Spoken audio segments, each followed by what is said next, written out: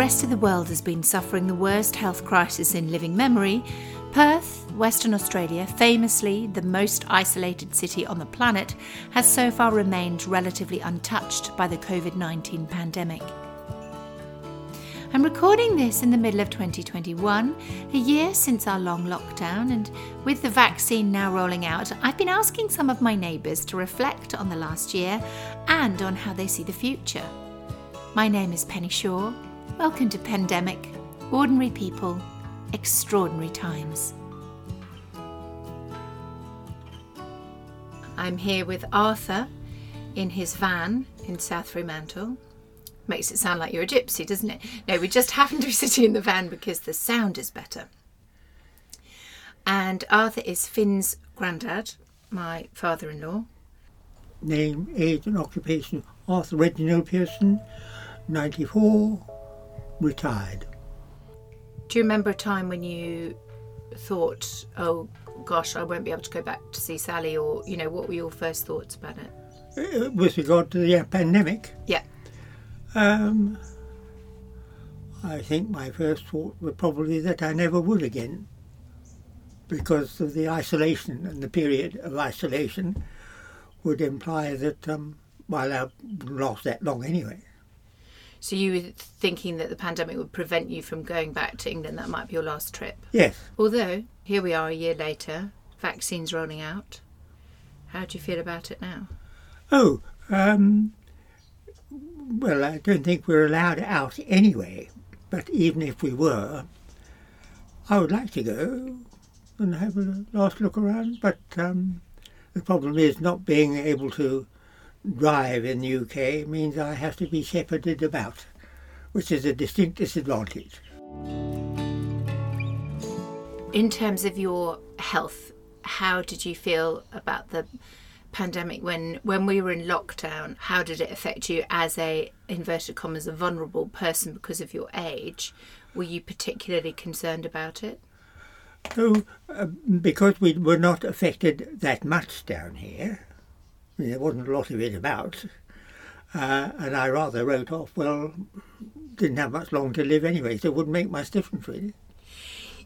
Yes, but Arthur, have you forgotten you walked around with a bleach-covered J-cloth in your pocket? Well, yes, you have to take precautions. Yeah, so you weren't that blasé about it? No. Didn't want to get it? No, rather not. Yes, you wiped everything down very... Yes, that's right. Well, being in a household with youthful inhabitants, it seemed like a good idea. Pretty good idea anyway. Pandemic aside. Yes. And I mean, I've asked everyone how the lockdown affects their work, which obviously you're retired, but how did it affect your daily routine? Well, I got to getting up pretty early and going for a walk along the seafront, which was absolutely delightful. Absolutely deserted, quiet, no traffic. It was very pleasant. So you went earlier than usual? Went earlier than usual. Yeah. Because we were not supposed to go out and mix with people. And as there weren't any people, it seemed like a good time to do it. Yes, that's right. So what time was that? What time were you walking? Oh, sort of 4 o'clock-ish. 4 o'clock? Yes, well, it was not dark then, you see, at that time of the year. You always go for long walks, don't you?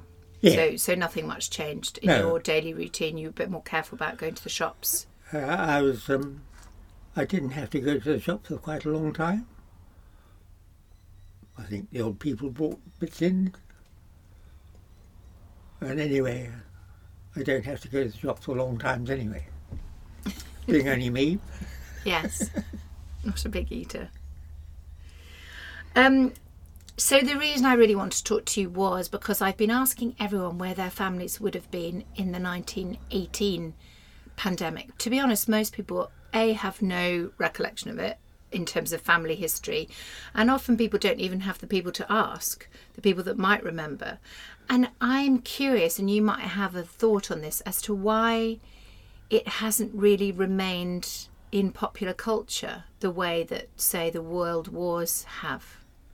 Well, I think because it was probably less publicised than the war. It was certainly less dramatic than the war. People just got ill. Well, people got ill. Just that a lot of people got ill, I think.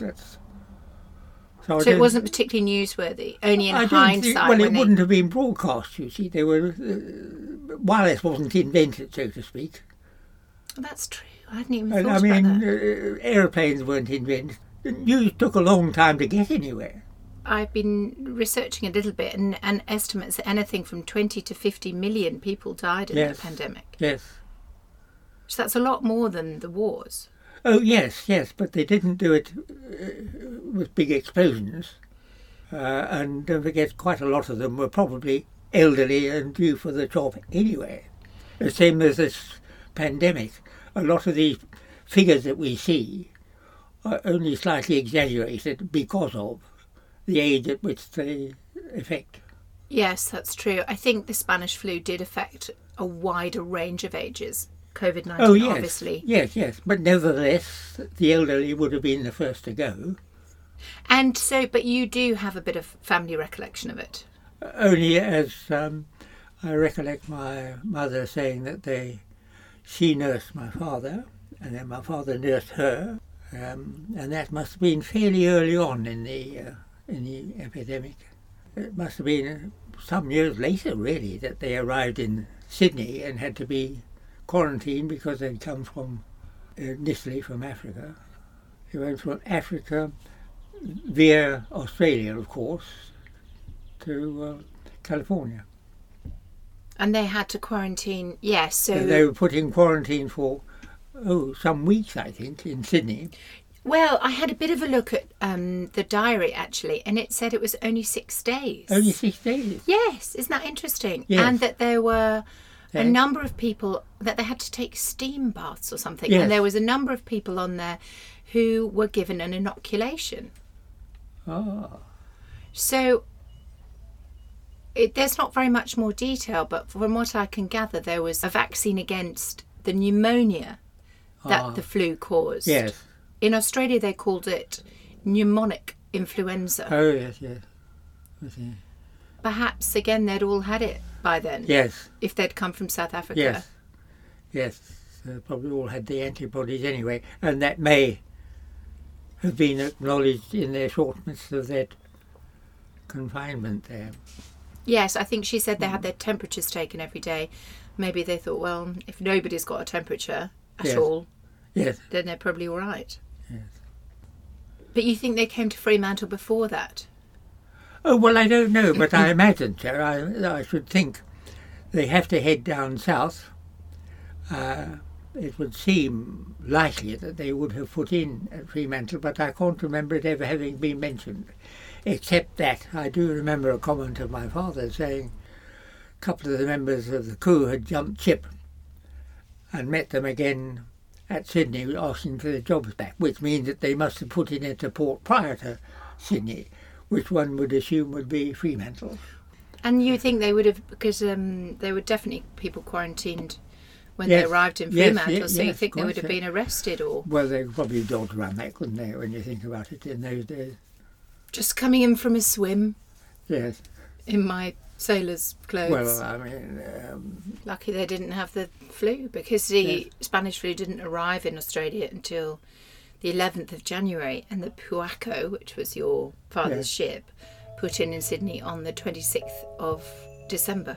If you're interested in hearing more on this story, there will be a bonus episode on my Diary of a Teenage Diva podcast, where I will be reading great-grandmother Louis Pearson's 1918 to 19 diary with my daughter, her namesake, Jasmine Louis Pearson. Nothing new in this world. No, well, they do think that on average you get a pandemic every 100 years. So, well, let's hope they're right. Depending on where this one came from. Do you have any theories on it? Well, I think the SARS one came from China, and it all seems to come from a local habit of eating things like bats. Well, that's I don't know what where they else they think. eat bats. No. Doesn't sound very appetising. It doesn't really, no. Would you fry them with chips or... to put them in batter. That's probably the origin, you see. Of batter? Yes. Deep fried bats. So yeah, your family all have the Spanish flu. By all, we mean both of them. Both your parents, yes. Yeah, wasn't Your anybody biggest else. sisters would have been... Lou would have been alive. Lou would have been alive, and Doris. So you didn't have any stories of no dead siblings? Not in that generation, no. My mother had a dead sibling, a baby which died, and they thought it was something very contagious, and all their possessions were burnt. Was it scarlet fever? Was it scarlet fever? I don't know, it might have been something else. But anyway, it was Diphtheria? discovered later that actually she had been fallen down the well the day before.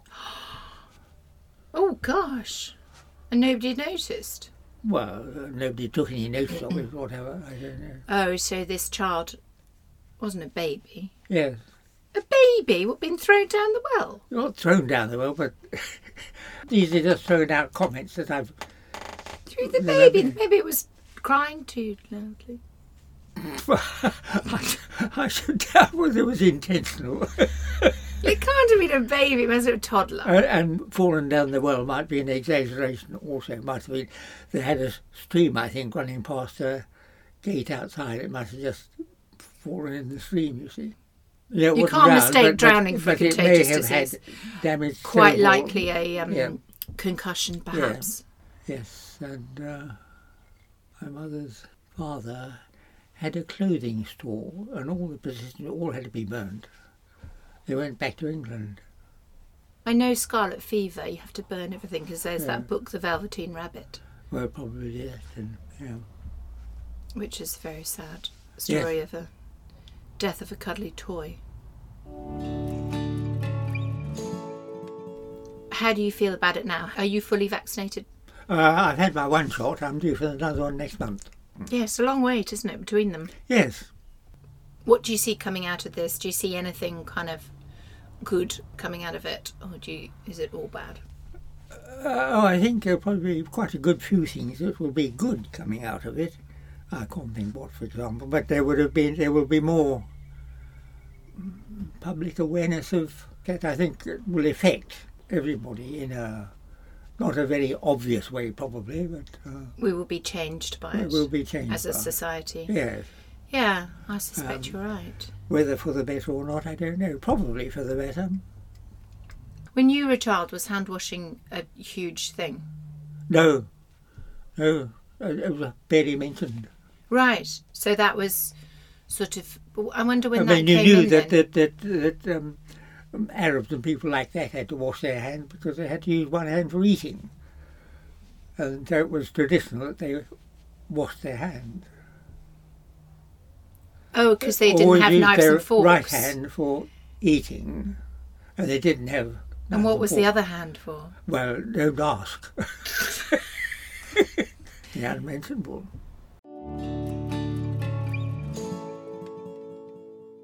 And when the international borders open up, will you be going back to England to Back see to the rest of England? your family? Well, I'm getting pretty doddering, so that might be a problem.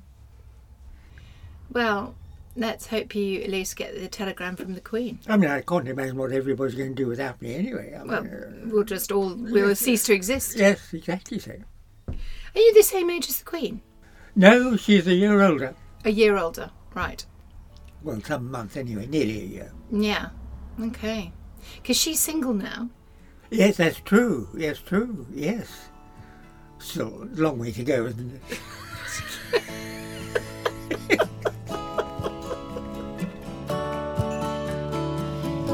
Thank you for listening to Pendemic, produced and presented by me, Penny Shaw. Original music by Finn Pearson and supported by the City of Fremantle. If you'd like to hear more from me, then check my website, daisyproductions.com.au, follow me on social media /Devaliciouspenny. This is a Neighbour to Neighbour initiative.